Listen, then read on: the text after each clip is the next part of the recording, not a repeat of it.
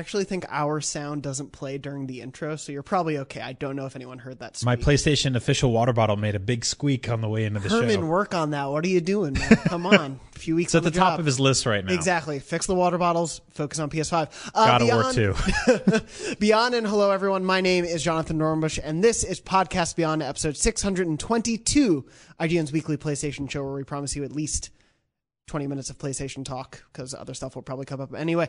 You always say that as if we get so distracted all the time. Yeah, we Yeah, actually I know. talk and mostly I feel about like PlayStation. we Exactly. mainly do talk about PlayStation. Yeah, I don't think you're giving yourself enough credit, and I think you're giving Have the you met audience me? a reason to kill us.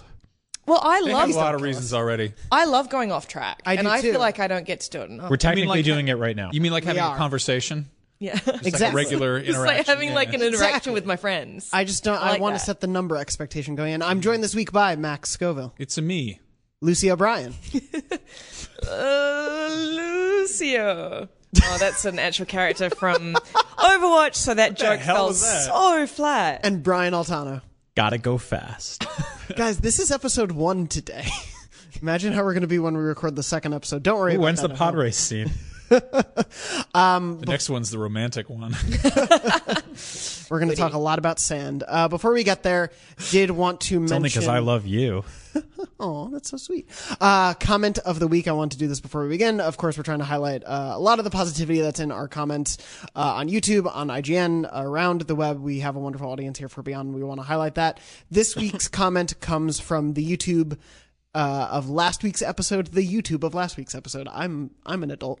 I wanted to mention this comment from Gilly C. Gilly C said, I watch all the console podcasts, I assume of IGN, including Game Scoop. It was awesome seeing Ryan on the show.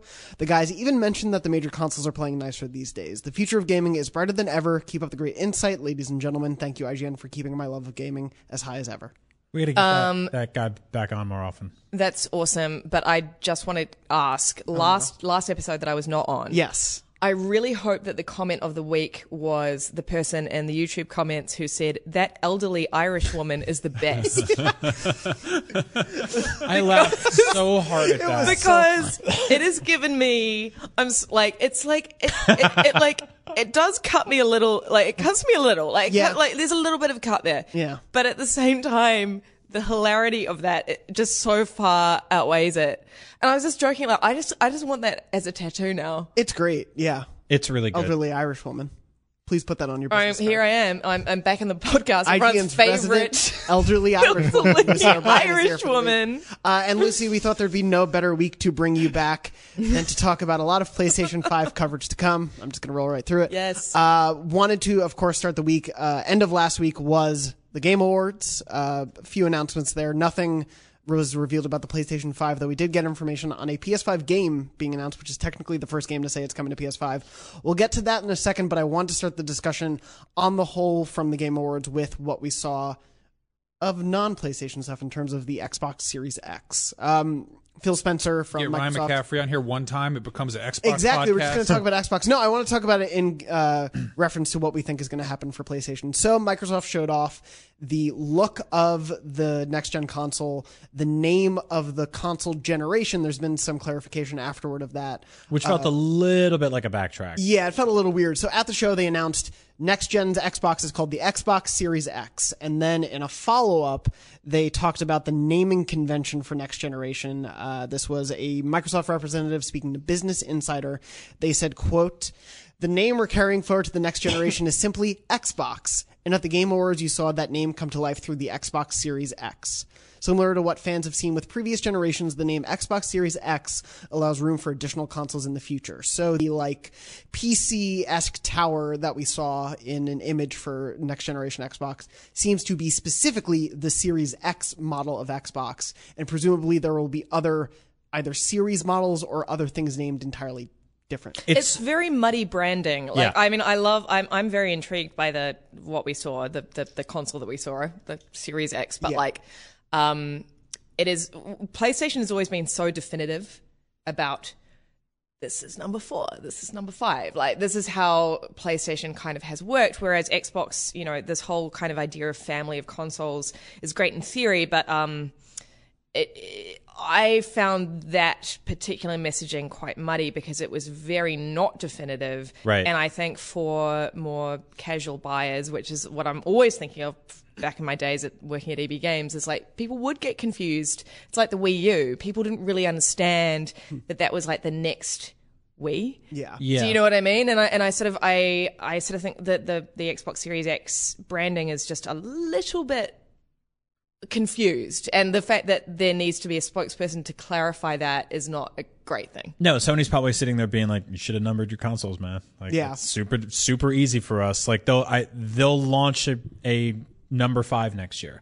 I still think there will be some confusion with people, but it's pretty easy to go 5 is higher than 4 than it is to be like, wait, so the 1S all digital versus the 1S, and then there's the 1X, and then the Series X, and then likely the Series S. Yeah. And they all use the same controllers, but some of them don't use the new controllers, and it's like, It's very much sort of leaning into like a very hardcore crowd, which sort of makes sense. I mean, I'm just trying to sort of parse it because, again, I keep thinking like as we go into a new generation, you want to be theoretically as broad as possible with your messaging to reach as many people as possible.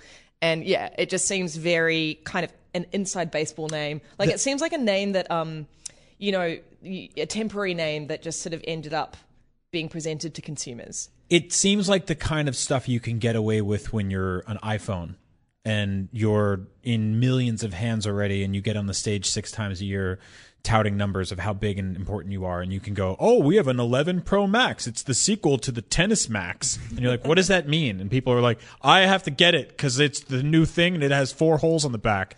Like, you can afford that, but Microsoft hasn't revealed console sales numbers for this entire generation, and this is their audience to win back. And so I wish they had gone with something a little bit more casual. That said, digging into the metrics on the Game Awards stuff, they tweeted out saying that basically they had more eyes on this presentation than they did for almost anything at E3 outside of the Halo trailer, which means that this was by and large a great place to kick this conversation off. I think people were sort of like itching and eager for next gen something at the Game Awards, and for Microsoft to come out and say it. I mean, for all of us, we're like, really? This year's almost over? Like, can we just go to bed? And they're like, no, we got a brand new thing.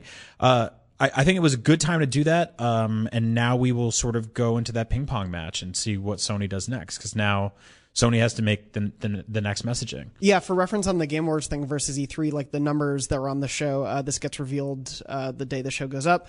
The Game Awards 2019 had 45.2 million viewers across all of its platforms. And it had, like 7.5 million or so peak concurrents during the show. Yeah. That is a lot of people to tell, hey, there is a new Xbox coming next year. And I think that Microsoft seemed to be more concerned with telling people there is new Xbox stuff next year rather than saying you're buying the Series X next year. It's also easier to co-opt a stream like that than it is to launch your own in February or March or something like that. Or wait until E3, which is way too long from now. You know? I think people are ready to have that conversation. Like they want to start talking about next gen. They want to start saving money, frankly. Yeah, I mean, that's a massive part of it, isn't it? Yeah. Max, what did you think about the reveal at the show? I'm still sort of unpacking it. I think it's sort of funny that we have this sort of long tail approach to marketing in the same way that during the State of Play, we got a teaser for a trailer for Ghost of Tsushima. Half of a trailer, yeah. Right. It was like, it's kind of like, that's that weird thing where like a social media account will drop like, oh, here's like a 10-second teaser for the trailer that's coming on Thursday during Good Morning America. And you're like, that's like a even shorter thing. And in this case, it's for I feel like we have, it's fun to talk about it. It's fun to get excited about it. I think that, Brian and I did a bunch of Photoshops of like different color schemes, because what else are you going to do with a picture of an unreleased box, know? But it's kind of fun to be like, oh, okay, well, this is where we're going, I guess. But at the same time, we didn't really get any hard details. We got a little bit about backwards compatibility. We got a nice little backpedal on, no, actually, it's just called Xbox. It's like, well, then you really, it is definitely muddy. It's a muddy description of terminology. Because right now, as far as we know with PlayStation, there's just going to be at launch at least the PS5. I think we all assume there'll be, like mid-generation jumps again like this gen. But as far as we know, there's going to be one box, maybe with different hard drive space, but there's going to be that. Whereas there have been all these reports of Anaconda and Lockhart, the code names for the Microsoft consoles, and those don't just differ in, hard drive space. Those are like performance differences and they are meant to be price differences. And it seems like Xbox, from at least what we know, PlayStation could reveal more of their hand later and realize it's pretty much equivalent, but it seems like Microsoft is playing a different game than PlayStation is right now. Well, they're playing the iPhone game for Yeah. sure, whereas PlayStation is Sony is being very, I guess, old fashioned, and I can only consider the sort of analysis that has gone through all these people's heads. Like, do we have a family of consoles and keep that sort of longevity going, or do we have one console that people sort of buy and that's the console that they will have for the next 5 years? Whereas Xbox is sort of banking on this idea that there'll be variants that will come out, possibly in a smaller time frame. I think it's safe to say that both console manufacturers will do that, as will Nintendo in some way. I mean, they quietly revised the Switch with more battery life and then put out the Switch Lite, and we got the Pro and the 1S and the 1X this generation. So I think that's just our future now, which frankly sucks for some people, but for others, it's a cool option to have. I think with my Pro, it ended up costing me like $100 by trading in my launch PS4. So that was like a good deal. That said, like, I'm interested to see what the market looks like when there's a $400 Xbox, a $600 Xbox, and then potentially a $500 PS5 in the middle. Or we'll see how that pricing shakes out. Or they go for the lower tier and they cut on specs, and then that hurts them in the long run. I mean, this entire beginning of this generation was dominated by that conversation about 900p versus 1080p. And then Microsoft sort of shooting themselves in both feet with A, Kinect, and B, their emphasis on like sports and entertainment and all this like, cable pass through when everybody was canceling cable the same week. Well, and price was a big deal at the It was. time, because Microsoft came in at $100 higher than the standard PS4. Yeah. And that price can affect it for a lot of people. Yeah, so that's why this is really interesting as a huge PlayStation guy to watch this. And I'm going to get the Xbox on day one no matter what, because I love video games, and I'm not a fanboy, except for Mario and Zelda. And Those Star aren't Fox. part of the show. And I'm really interested to see how Sony sort of like counters this, or if they just ignore it entirely and just do their own thing. There were some specs revealed, way too, much for me to really understand any of it, and also way too vague for anybody to really understand any of it. And until we see it in practice. Yeah, but I do wonder if like somebody like Mark Cerny is looking at what he sees in front of him right now and the form factor and being like, how much can we scramble and pivot right now to hit that sweet spot between price and specs. Yeah. I really hope we don't get two models of a new PlayStation at launch. I just think it's like, I just bought a new iPhone and I think I regret it. Like I got an 11 and not an 11 Pro or whatever the one with the three things on the front is. And I was just like, you go in there and it used to be like you get like the newer one and maybe you get the newest or maybe you get like last year's, but there's that kind of like, it's almost like a straight sliding scale. But now it's like there's all these different little weird variations, and there's like an inherent buyer's remorse there, where like if you spend all the money, you're like, well, I got this thing that's very expensive, and if you cheap out, then you're like, well, I wish I got the nicer one, and like, well, inherently since the ecosystems for these things are almost exactly the same, like you have this moment on day one of purchasing a device like that where you're just like, oh. Well, yeah, life like is it not doesn't that much better. Like I It's remember sort of like that feeling of like having it like the moment after you've had an orgasm. Yeah. It's sort of like le petit mort. yeah, little death. exactly. Yeah. It's sort of, especially and it's just like I had that when I got the Pro, not an orgasm, but when I got the PS4 Pro and I transferred everything over, I was like, well, let's see what you can do. I mean, Yeah, it wasn't the same when as getting a new console. I had that when I no, bought it wasn't a like when I got a PS4. Vita or a Switch or something like that, and I was like, holy crap, this is a new thing. Yeah. Sorry, Max, what were you saying? When I got the PS4 when it first came out, it was like I think there were like a handful of launch games that I'd sort of messed with, and I was like, yeah, they're all right, but it was like, all right, what are we doing? Resogun's cool, not really the unstoppable power of the PlayStation or whatever. Like I forget what I even played at launch. I think I wound up playing like I got like really into Lego Marvel Superheroes 2, which is like did you play Black Flag, which is sort of what everyone Yeah, which I is did. The cross gen. Well, it's like you look for something like a new OS, which you don't get with iOS. Like they're like, it's iOS 13, Yeah. it's broken. You want it? And you're like, I guess. But with the PlayStation, like I don't know. I kind of love the PS4 OS. I want like a streamlined, snappier one. That's it. That doesn't get stuck on screens. I guess the thing that bugs me about this, and this is an issue with just sort of how things are marketed, and really with, I think, adults who are insecure about doing childish things as a whole, is that this has to be marketed as like you're buying a Lexus. You know, it's like, oh, the Series X is here, the ultimate pinnacle. It's like, you're going to use it to play video games. You're going to use it to fight imaginary spacemen and probably watch cartoon shows on Netflix. Yeah. Like, I hate that it has to be presented as like a serious adult machine. And it's like, like an iPhone, you're like, okay, maybe you're Mr. International Business Traveler and you need something with like 5G capability so you can make your LTE calls while you're on your G6 flights or whatever. But in this case, it's like, no, it's like an entertainment system, but it's still like, for video games. I want the Yeah. one that's going to run God of War 2. I also just like, there's a very basic part of me that just wants someone else to make the decision for me, aka the the hardware manufacturers. Yeah. I kind of just want one device presented to me and that's the next one because these things do cost so much money. Yeah.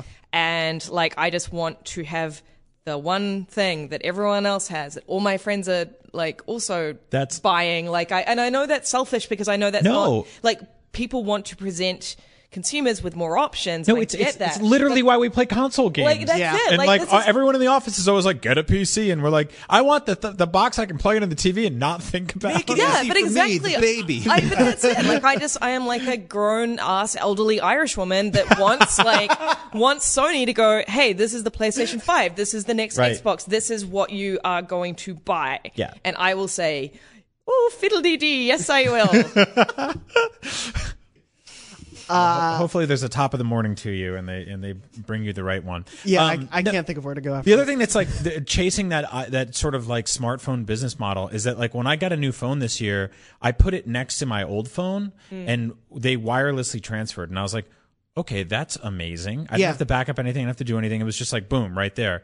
But like when I transferred over from my PS4 to my PS4 Pro, it's kind of a process. And it's also a, 15, 20 times bigger box. You have to figure out what to do with it. And so I do think that there might be something here to streamline that, to make all of this a little more palatable for the average person who does want to get a new console every 2 years. Because if there is a way for me to buy a PS4 or PS5 Pro on day one and transfer everything over immediately, or have like some sort of layaway plan where I'm paying $25 a month for it instead of $600 all at once. Because the thing is, like, these things scale. Like iPhones, you can pay for monthly. Consoles, you sort of can through some places. Xbox has introduced a recent program. Amazon has one as well, and Yeah. it's like you're not taxed over it. But this needs to be something that like they push front and center and they scream from the rafters. This is the thing you can do, because if a kid can figure out how to scrounge together $20 a month, $25 a month for 2 years to pay off a $600 console. An adult, can do the same. Like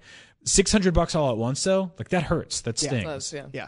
It's going to be very strange what options we have. Like, that's the thing I haven't really thought about for a console launch before, is what are the multiple options from each provider going to be? Right. And that might present some weird stuff down the line. Yep. I did want to ask though, Brian, you were talking a little bit earlier about, what the price differences could be, and also when we find out more information, what do we all think? Seeing Microsoft give all of this information about their next gen system at the Game Awards, which they historically have never shown up to. This is not a show they normally attend, let alone for a console launch. We're not used to December events outside of PSX. This is a bit of a different situation.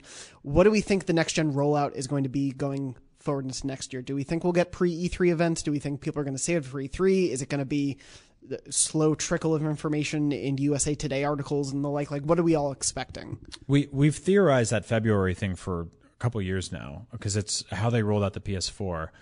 That said, the rules are changing, right? I didn't expect last week to happen the way it happened. I didn't expect this year to have so many swan songs for the PS4. So they will have to work that messaging in, but also in a way that doesn't sort of counter all of the big game rollouts they have this year. Like they want you to buy those new games, and they also want you to buy a new console this year or next year. So it's going to be really interesting. But February, like a specified event, live streamed, maybe even, like a presentation or something like that. No, they'll jump on social media and they'll tweet out like a 10-second video. It's like, here's a little teaser of our teaser we have planned for Thursday. Tune in at this time. Yeah. They'll link to the blog. Yeah. I think regardless, everyone is going to go really hard at E3 this year, and I think that is the last time we're going to see anyone going really hard at E3. I think that this generation is kind of like this. both publishers need to go like full steam ahead. But like, I think that we've had many conversations about this, that E3 is becoming less and less relevant, especially with stuff like the Game Awards. Like, Game Awards came out swinging this year with that Xbox announcement. It didn't really matter what else they showed. Yeah. It's like that Xbox announcement was huge. And so I think that this is kind of, in my mind, the last really relevant E3 that we will see. That is my prediction. I think I'm with you on that. I think Gamescom's going to eat its lunch, especially with the shift we've seen, sort of like Sony being more sort of Europe centric. Like, I don't know, and it's also that's a fan event where 300,000 people show up, and like E3 is like 75,000 people, like 20,000 of whom are fans. The rest are like dudes with like business jeans on. They're But that's it. iPad Like briefcases. Yeah. people just don't need E3 like they used to. And I think this year, with 2 big consoles theoretically coming out when, at the end of the year, like, yes, absolutely, got to jump on that train, but Especially with the mainstream attention. That's gets right. paid. Yeah, I mean, Sony didn't need it this year, no. but they do need it next year. Yeah. And unless things go catastrophic, they won't need it the year after. But maybe things go catastrophic, and then Yeah. they're like, we got to get back out there on that stage and shake a little ass. Like, who knows how it goes, right?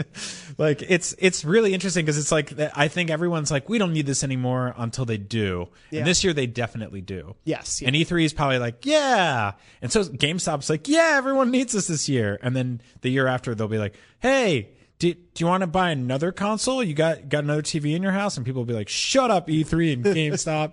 Like these things happen very interesting. Here are 6 more State of Plays. Yeah. You can order on the PlayStation Store. Yep, 3 Yeah. Paxes. It's going to be very interesting to see how all of that stuff rolls out. Obviously, we'll be covering that. If anything happens, as a heads up, the IGN office is functionally closed for the next 2 weeks after we record this. So if anything happens in those 2 weeks, we'll talk about it in 2020. Also, if you only tune into the show for like the hard hitting cold news, then you're going to hate next week's episode because it's going to be a lot of nonsense. But please tune buffoonery. into that. Yeah. It'll be that 20% PlayStation episode Jonathan O's. It's always exactly. talking about. It's going to be like 5%. Before we get to the other big PlayStation stuff from the Game Awards, just briefly wanted to mention a couple of the other reveals there. The Wolf Among Us 2 was re-revealed. The new Telltale, which is a company called LCG Entertainment operating as Telltale, is continuing with the Wolf Among Us 2. They didn't call it Season 2, just 2. They are working with a company called Ad Hoc Studio that was founded and is headed by a few Telltale veterans who first left to go to, I believe, Ubisoft, and then now left Ubisoft to create their own studio and are now working back at Telltale Games. The way I've been describing it is like when Jeff Gerstmann worked at GameSpot, which was owned by CNET, and he put up a Kane & Lynch review that got him fired because advertisers were upset and the Gamergate opened. Jeff Gerstmann started Giant Bomb, and then CNET bought Giant Bomb. Yeah, that is Yeah. no, that's a really good analogy. Also, that Jeff Gerstmann thing has haunted us all to this day. Yeah. That It's is the still a reason thing. people still think that like we are paid off for reviews. Yeah. Every single time I hear it, I'm ugh. No, it's like literally the one time in history, we've all been doing this for a long time, that I've heard anything like an advertiser being like, But what's actually- going on with that review score? But that's it. The one time. Yeah. I have never heard anything. I've been doing this stupid, ridiculous stuff for like 10 years, and I've never heard anything like that. Anyway, but yes. What about all that money you get from Irish Spring? The Irish Bee. So like wait, what were we talking? Oh yeah, Wolf Among Us. Wolf Among Us. Yeah, I was there was a writer on the original Wolf Among Us who was tweeting it out, like she was tweeting the Game Awards out live, and I'm sorry I can't remember her name. But she, had worked on the original game, and it was really awful to watch her discover that was a real thing in real time. That's a weird way to find out. Yeah. Yeah. Because I think, she was tweeting very honestly, and it was very much, at first she was shocked, and then there was, I'm pleased that it lives on, but also this breaks my heart because we had all these great ideas, and it was very much watching her go through this sort of roller coaster. It's a very odd announcement, and I Yeah. don't know if the new Telltale did enough out of the gate to preface what's going on with this. Right. Because Pierre Choret, who was a writer on the original, is coming back as a writer for this. He's part of that other studio. Jared Emerson Johnson, who was the composer, is back as a composer. I believe Nick Herman, who was a director on the game then, is coming back as well now. So there are people who were involved in the first, but there are also people who were involved with making The Wolf Among Us 2 Right. that are no longer part of The Wolf Among Us 2. Yeah, it's kind of a mess. You know what's weird about this is that this is a sort of Telltale game published by not Telltale, based on a Vertigo comic called Fables, which is no longer a thing because Vertigo got absorbed into DC. So it's Yeah. like all these different things that have been renamed and trying to transmogrified, and like WB is a publisher on this because they own the DC brand. it's weird, so like it's such a sort of weird game of telephone from what this originally began as. Yeah. yeah.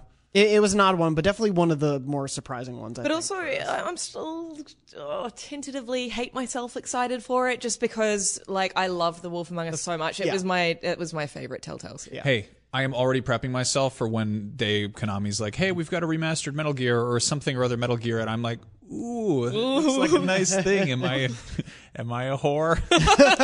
And the answer is yes. Yeah. Moving on from that one, don't know how else to. The Fast and Furious Crossroads was announced.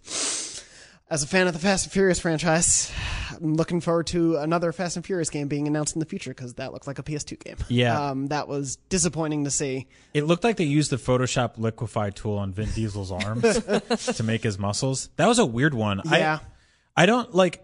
It looks like it's just a sort of big batch of set pieces glued together. Like it's not a racing game, which is what the last one tried, which I believe came to like Wii U and like iPhones or something. But it has new characters, but it clearly was using set pieces from the film franchise and has the characters from the film franchise in it. So it's this weird amalgamation / maybe alternate world version. I don't know, but yeah, as a like huge fan of that franchise, was not exactly something I'm looking forward to. Yeah, I mean, it's like they should have just put up a sign that said, "Do you like the Fast and Furious? You should play Forza and then GTA." They should have made like Fast and Furious DLC for Forza. Yeah. that's That it. easy. Have Vin Yep. Diesel come out at E3 and go, hey, blah, blah, blah, and then I'm in the car now. here's my car. It's Look this who's one. in the car, It's me. that car that's always doing wheelies. Yeah, exactly. Great. Perfect. We figured it out. You know what would be a really good Fast and Furious game though? If they gamified the whole pink slip thing. Oh, and everybody yeah. had to work on their car and you would like race for like points and upgrades, and of course you'd have some microtransactions in there. Of course. But then if you lost a race, you lost your car.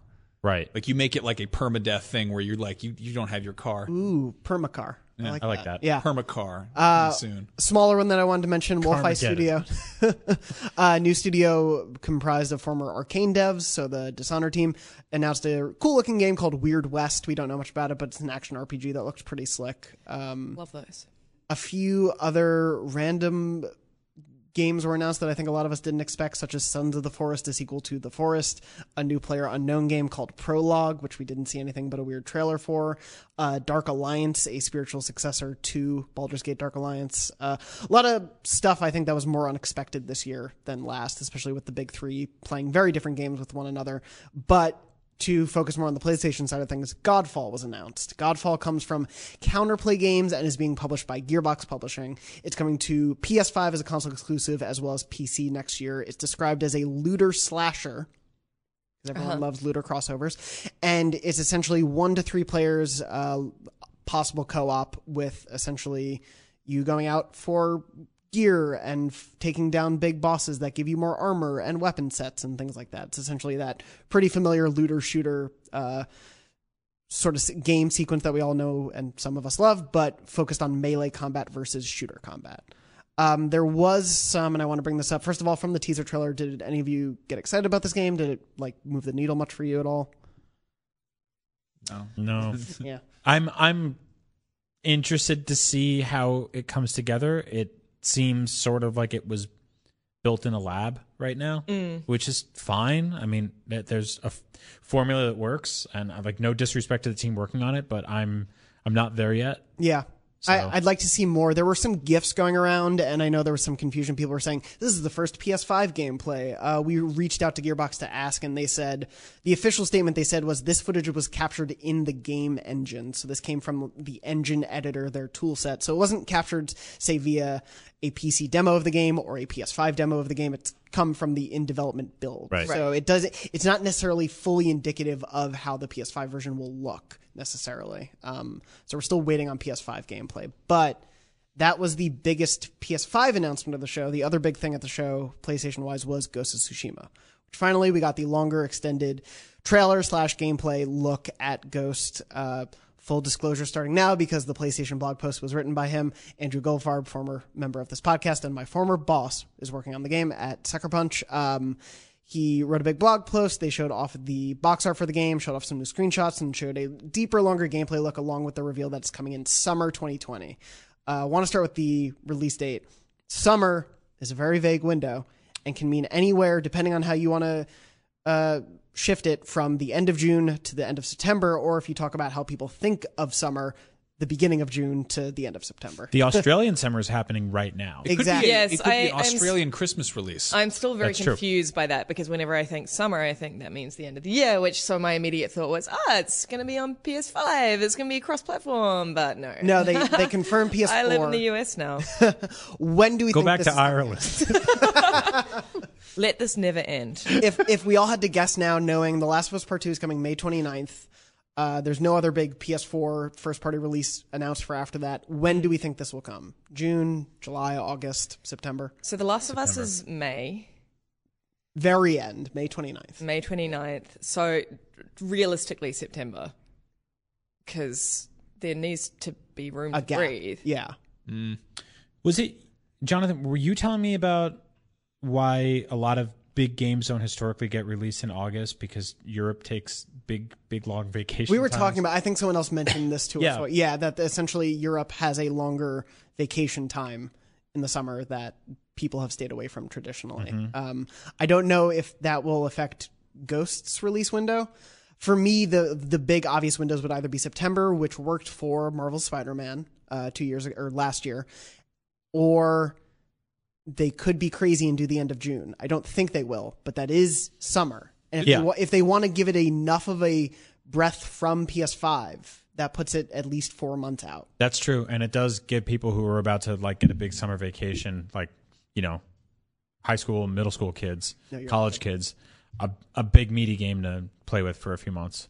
Yeah, it's an interesting. Most people traditionally stay out of July. I don't think any major game that I can think of has been a July release. Yeah, But Why? I don't know. The end of August has occasionally been big. We've seen things like Batman Arkham Asylum was first launched back then at the very end of August. People have tried. I think Shadow of War was going to be August and then got pushed, but we've seen people try to make that work. I think July is peak away from your computer and pretend to go outside month. Yeah. It's the let's be healthy adults month. Yeah, in August people are already trickling back into school and stuff like that. Yeah, it's a weird one. I think September is the common guess, and I would believe it because we're looking at right now. Dreams comes out in full February 14th. MLB The Show 20 comes out March 20th, I think. Neo 2, which is a console exclusive, comes out in March as well. Last of Us is May. Predator is in April, which is console exclusive, and then we don't know where Ghost goes. Right. But what did you all think of the demo that we saw? It's gorgeous. So gorgeous. Yes, I'm sort of not necessarily apprehensive, but I want to see how it all gels together, what that world looks like, what sort of upgrading or how all of that kind of clicks. But everything I've seen so far is moody as hell and incredibly atmospheric, and so I just want to go spend time in it. I almost wanted to click out and not look, but I have to because it's my job. But yeah, I skimmed it. I honestly I don't want to I'm pretty sold on this world and this universe. It looks gorgeous. Yeah. What is that thumping? Is somebody running up and down the roof? It sounds like There might children are running upstairs. Fucking ridiculous. yeah, they're roof children. Santa Claus. Yeah, But the no, little kids from Days Gone. sorry, that was Oh, no. actually jarring. Anyway, but no, this world looks gorgeous. I love the sort of sizzle shot at the end of this trailer where it was hey, here are all the different environments. I'm that's what I'm sold on. Yeah. I don't want to look away.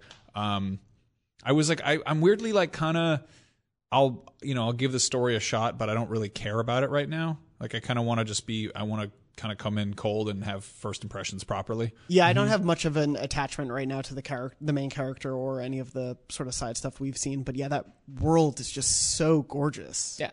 I just want to explore. There was a thing about how there are no waypoints in this because they want to encourage organic exploration or like organic navigation. They want you to like actually get into the world and not just be looking at like a mini map or whatever, which I like I'm that. pretty into. I kind of like that's music to my ears, Yeah, I'm excited to see the way this game encourages exploration, especially with what they've shown of the environment so far. Well, Fallen Order kind of did a similar thing-ish. I mean, there were the waypoints, the bonfires. What were they?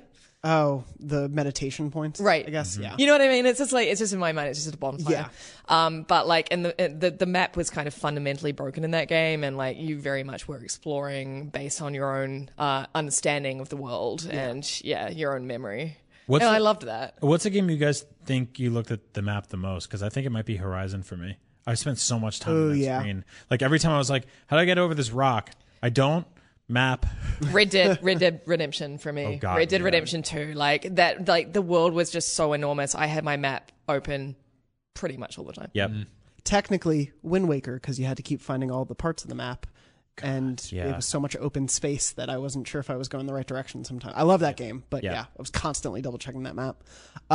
This has been a weird year for maps between Jedi Fallen Order's neat idea in world but not in practice. Oh, map. I hated it. And I say that with full love for this game. No, yeah. Oh my God, that map was so dumb. Yeah. I was just like, yeah, cool. Like, this is a great idea that someone had at the beginning that, like, people should have gone, yep, cool. Like, that's a great idea. Let's iterate on that or throw it away and, like, go with someone else's idea. Because it was so bad. I liked it from the perspective of like a Metroid Prime fan, but there was a bunch of like levels that didn't work with it at all. Like any of the levels that had like 6 sort of parallel perpendicular elevator chords or whatever, and then like there was that one level where just like an elevator went across the entire thing. Yeah. I was constantly like, how do I get down there? Do I? I guess I don't. I guess I never will. Oh, the credits. But like, I just didn't really like, I don't like a map that kind of needs you to figure it out. Yeah. Like and I felt like that with Jedi Fallen Order. It's like, what is this? What is this red part here? Like, what is this? Is that a bridge? Is that an elevator? I don't know. I need to kind of go under it and then on top of it in order to figure it out. And it's just like, no, that's not what I'm That shouldn't be. Yeah, especially because each planet's rules of moving around were different. Like Zepho was the one that had all those different elevators spanning out, and so that had a central location toward the bottom you could look for, whereas Kashyyyk is very linear. Yeah. And you then have to return to the beginning of it to go back. I honestly believe that game would have been better without a map at all. Yeah. And it would have encouraged more exploration. Bloodborne doesn't have a map. Yeah, exactly. Yeah. And Ghost being a game that encourages that, I'm definitely down for as well. Yeah. I totally just forgot what I was going to say. Oh, God of War. The map in that was... Yeah, people don't love that map. Yeah. I honestly, I kind of mainline that, and then I feel like it is very difficult to backtrack in that, partially because of the map, but also sort of how the game is structured, where I kind of burned through it, and I was like, oh, it's kind of tricky to go back now. Yeah. The map in that one is not precise. And that's one of it's very beautiful. It's a pretty design, but yeah, it's not precise. I'm very excited by the gameplay we saw. There was a couple shots where with the sword play and the way it would sort of arc blood and just like the artistry of the combat I'm really into, and I'm curious how much that'll play in the minute to minute. But yeah, I just hope we see one good chunk of that game before launch and then don't hear too much. I don't want the experience of this to be ruined. Same. After so many years of them working on this. But yeah, I'm excited to find out more about that. Before we get to that, something releasing a little earlier in the year, and I'm going to find the exact details on it. But if your PlayStation 4 DualShock 4 isn't cool enough for you, you can add a butt to it. Do you have $30 that you hate? Looking for somewhere to put those $30? PlayStation is officially introducing the back button attachment. That is the name, the DualShock 4 back button attachment, coming, I believe, January 23rd in the US and Canada, and then later in Europe. It'll cost $30, and it essentially is a way to add 2 extra mappable buttons to your DualShock. So it plugs into the bottom, sort of where the headphone jack is of your DualShock, and it has sort of 2 paddles on the side of it that you can program to be any different button on the controller. You can program it to be whatever. So if reaching for the triangle is too much for you, you can have the paddles down there. It somewhat emulates the paddles that the Xbox Elite controller has and other third-party Pro controllers. They can be programmed to whatever, and there's a small circular OLED screen on the back that always shows you what buttons are mapped. So you can like always have a that. quick and easy look at it.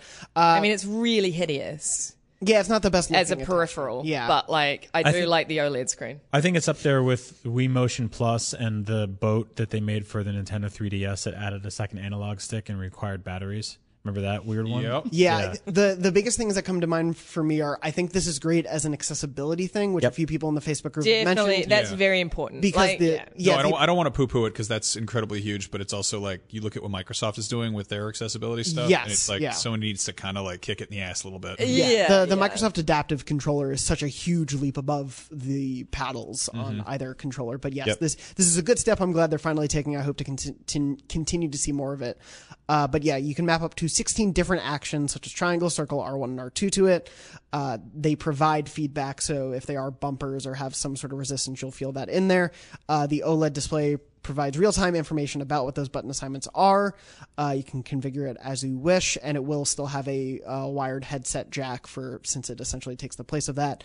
The biggest thing, other than I think it's great as an advancement for more accessibility, is one, boy, this is going to make the battery life even worse on God, the it's DualShock gonna 4. murder it. Like the fact that it has to now power a small OLED screen is like, Yeah. what? I know, yeah. But hey, I mean, on the bright side, OLED is like a high quality screen for a thing that will say buttons on it that will face away from you. Yeah, that If confounds my fingers me. had eyes, they would be so happy.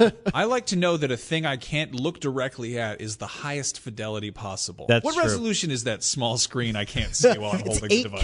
If you were looking for PS5 8K, here it is.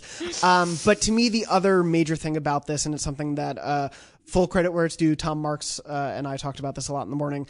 I think this is also a forward future-proofing PS5 move. Yeah. Because Yeah, definitely. they Yeah. can introduce the DualShock. We still don't know the full capabilities of the DualShock 5. They can introduce paddles or back buttons on the DualShock 5, have those be things that are there from day one, and say, hey, if you want to use your DualShock 4, you can just buy this attachment, but you still can use these with an upgrade because Microsoft is saying Xbox One controllers are going to work on day one. And controllers are not an inexpensive thing, especially at the launch of a Right. console cycle. They are a huge money dent on top of the console and the games and the services you're buying. So to say, hey, use your DualShock 4s, they have all the functionality you'll need to play a game. They won't have the new bells and whistles of the DualShock 5, but they'll have that. Just add this and you're good to go. Yeah, and which is great because I feel like Sony has not traditionally been in step with Microsoft in terms of controller design. Like I've always preferred the Xbox controller to the PlayStation. What? Get out. I know, but it's You with the controller, you with Mario. Max, you're still good. it's just for me, I'm someone that PlayStation has passion, but Good. but like, you know, to sort of just broaden the, you know, to make the DualShock 4 still be relevant is very important. Yeah. Just to keep, you know, make sure that people don't have to pay tons of money. And yeah, I mean, it's true. I've always thought that the Xbox. Am I alone in this? No, most No, people do. a I lot think of the people DualShock like 4 is Right. the best one they've ever put out. Yeah. Yeah. Small competition, but I do think it is the best PlayStation. Yeah, I totally agree. I have no problem switching between Yeah. the two consoles. Like I know some people are like, I would never play, you know, like it's a weird, funny Asymmetrical diagonal and- yeah. asymmetrical sticks, and other people are like, I hate when the sticks are on the same wavelength. I don't like it. And it's like it's all fine. I don't care. That said, having seen the Xbox controller or the Series X controller, whatever we're calling it, it's kind of a letdown that it's basically just like slightly smaller, slightly better D-pad, and one new button. Adding the share button, which Yeah. they've admitted, they're like, yeah, we took that from Sony. Yeah. I think I had Yeah. a Sunny button. Yeah. Yeah, I hope the PlayStation 5 controller is a little bit more interesting. I don't think it will be. I think that's what's going to kind of bum me out about to kind of go in line with what Max was saying about like getting a new phone and it just sort of being the same thing, and you're like, oh, like buying these new consoles and if they both have very similar controllers that don't really have any interesting new bells and whistles, I'll be a little bit bummed. Do you know what's boring about video game consoles? Video game cardboard? consoles without games on them. Like when you're sitting around talking about hardware, that hardware is all like means to an end. Like it's all like I remember just, when you like if you get a new gadget and you're like, well, I'm in the car on my way home, I have to plug it in. You can like pretend you're playing, you can just sort of like fiddle with it, but like there's there's obviously that like hardware fetishization of being like, ooh, it's shiny. It's one thing that the new Xbox definitely does have from a hardware advantage over the most recent PlayStation is it has a power button that you can see. Like, God damn it! We got so far. I'm sorry. No, my PS4 Pro, like when it's in a dark room or it's in my entertainment center and I have to eject something or hit a button on like that, I know where they are. But the average person would be like, I don't know what that is. It's a grain of rice. I still don't know. Like, it's like I've got a PS4 Pro, and it's just 3 layers of nonsense, and then like a couple of like invisible buttons. Like, often I just feel like I'm just sort of hitting it like one of the models in Zoolander. Like, I'm just like, oh, yeah, like, that when they work for me. They started hiding the on button on televisions. I got a new monitor at work, and it straight up doesn't have a power button.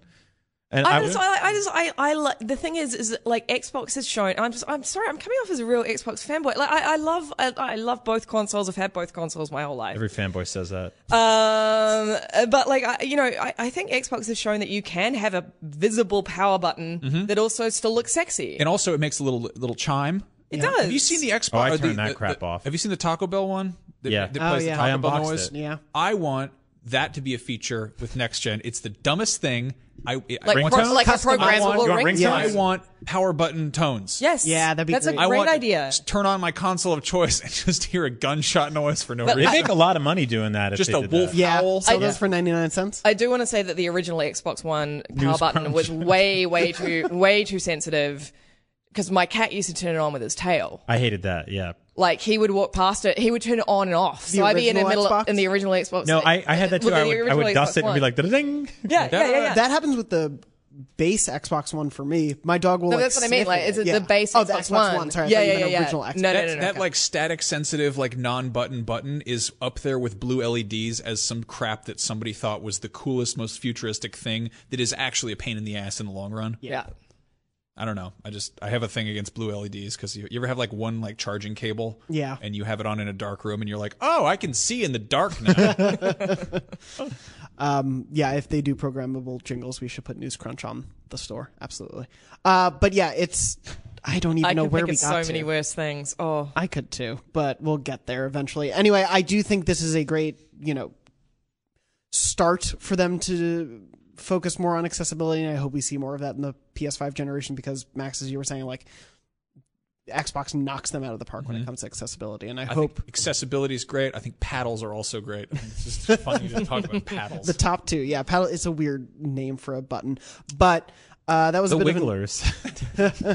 Slappers. These are all uncomfortable. I'm excited Planks. to see if those actually work out, and I'm going to roll by all the names, and before we wrap up, ask you all, what are you playing as we wrap up this year?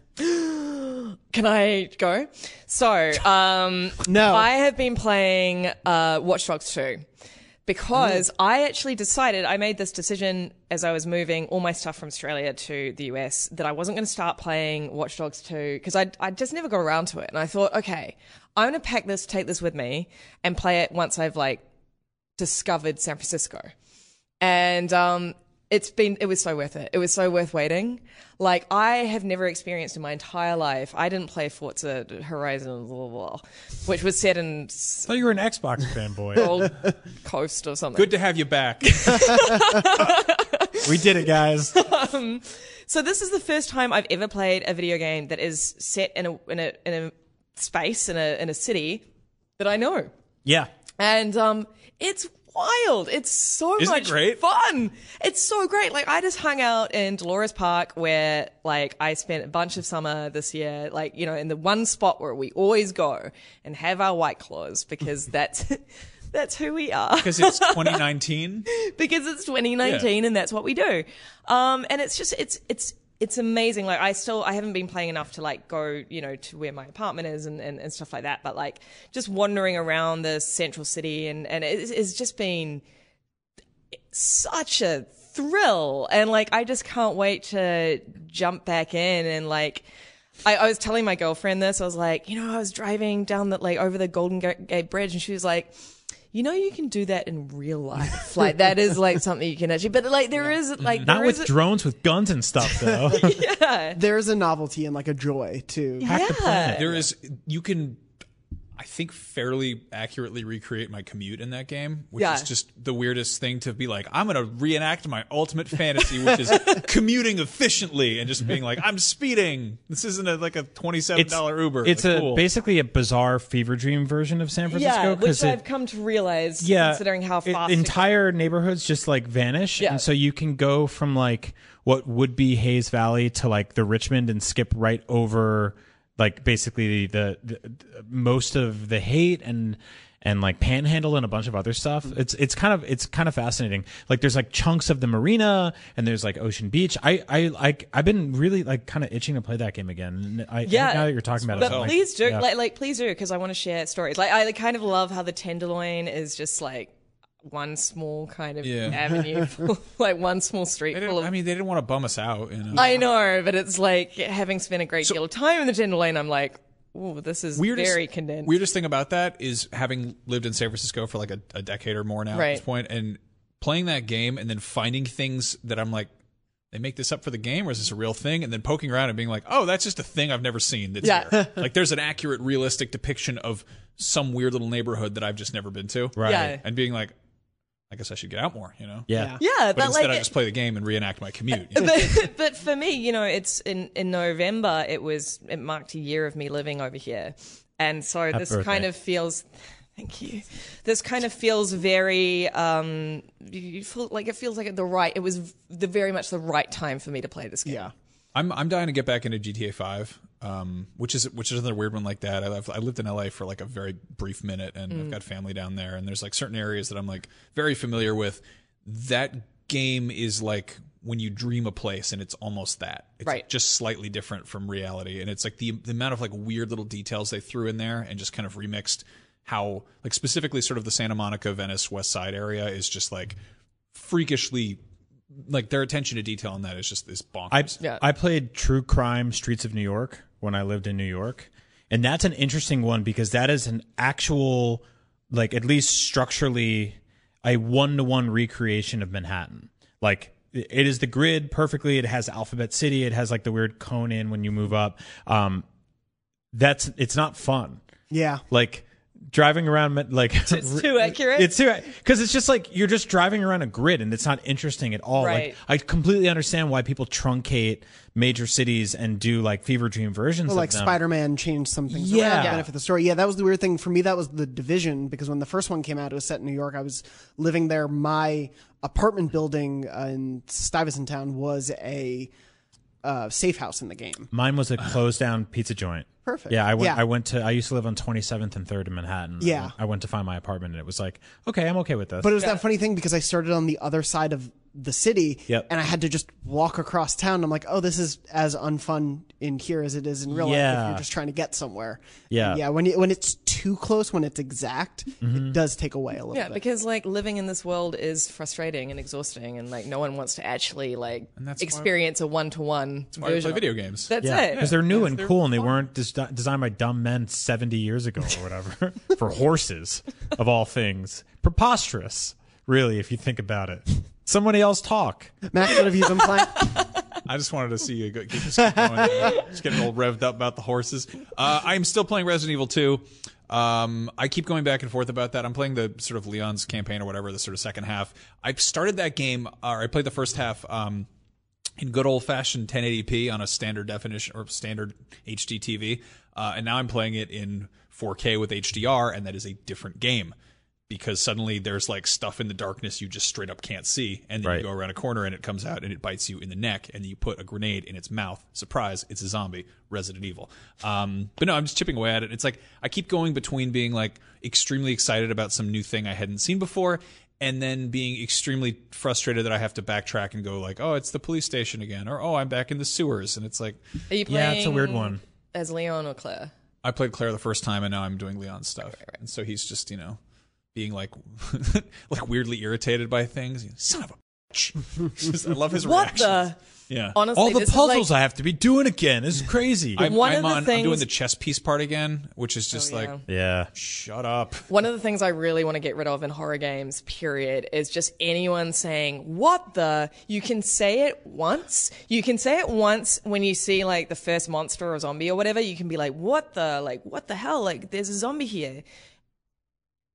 4, 5, 6 hours into the game, when you've encountered like a million of these things, you shouldn't still be being like, what the? It's like, this is the 80th one you've seen. It's also dude. like Leon does that for like a third of Resident Evil 4, and it's like, this is your fourth one. Like, you specifically have done like 2 or 3 of these, Yeah. and he's always like, what the heck was that? Like, you know what that was. It's fine. I'm You already know exactly what it was. Yes. You've encountered it millions of times.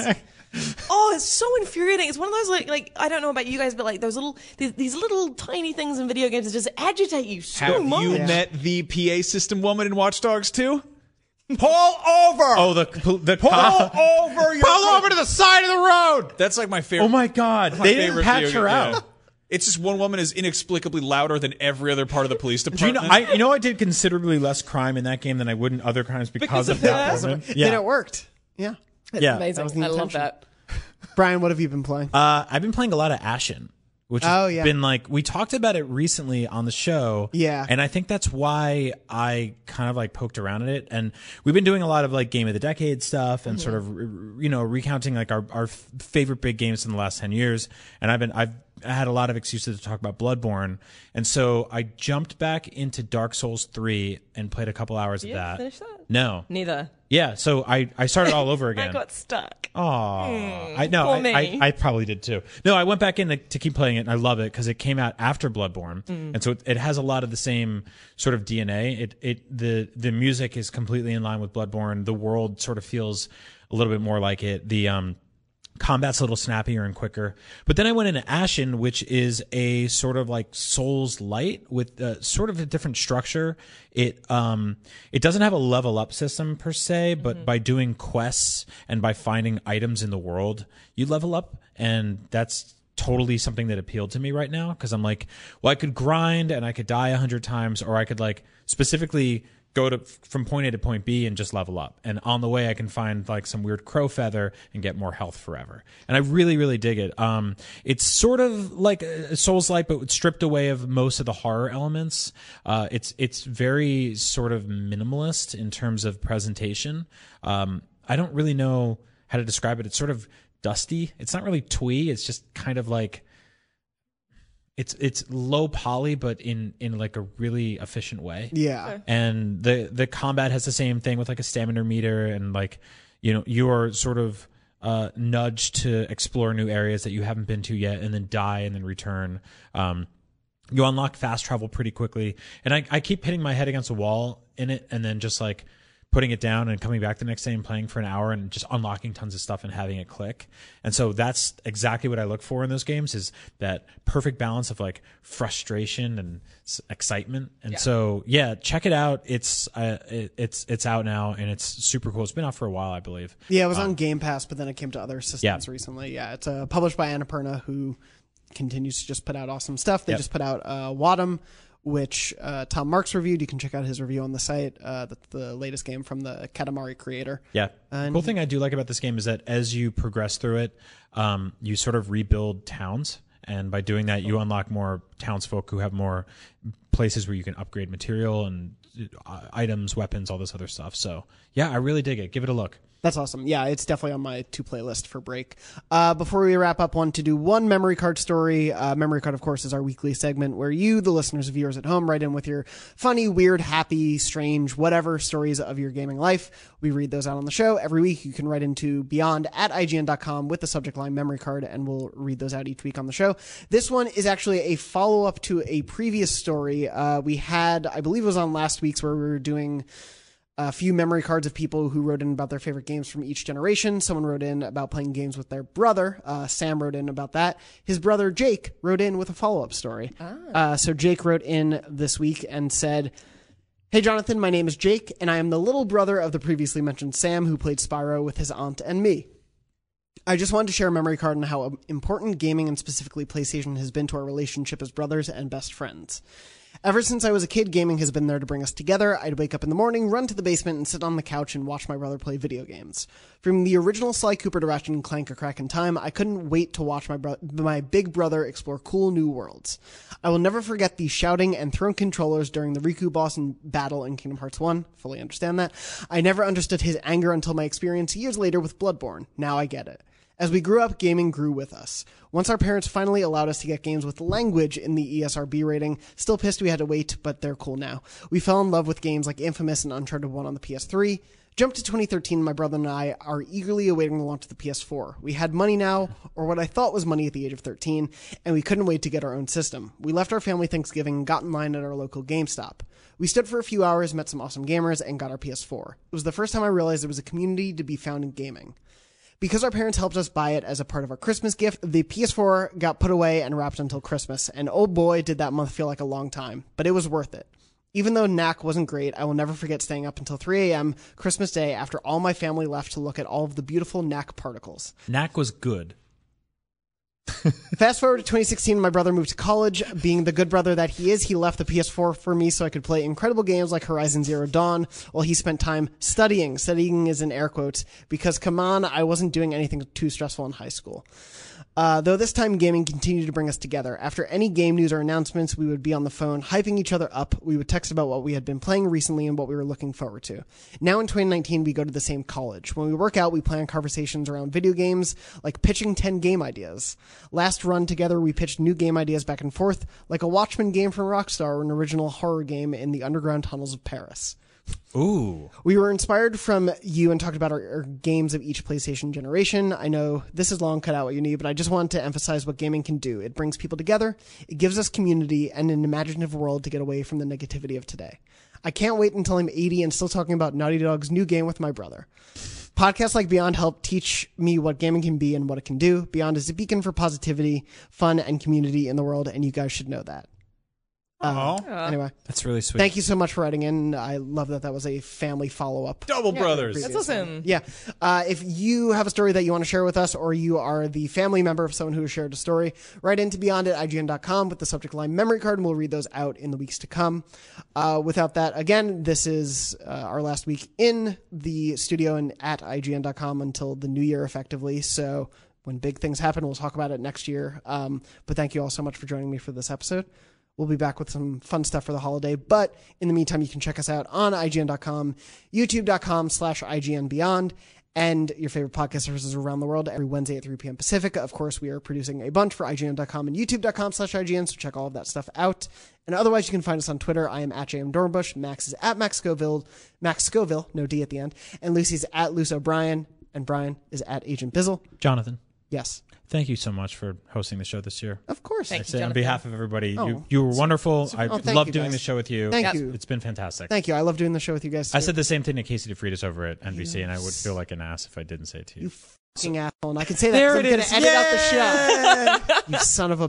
no, thank you all so much for doing the show with me. We'll probably get sappier in an episode or two to come. I'm But so excited for our smoozy boozy holiday episode. yeah, that we're doing. that's going to be a fun one. Woo. Anyway, thank you so much for listening and watching. And as always, Beyond.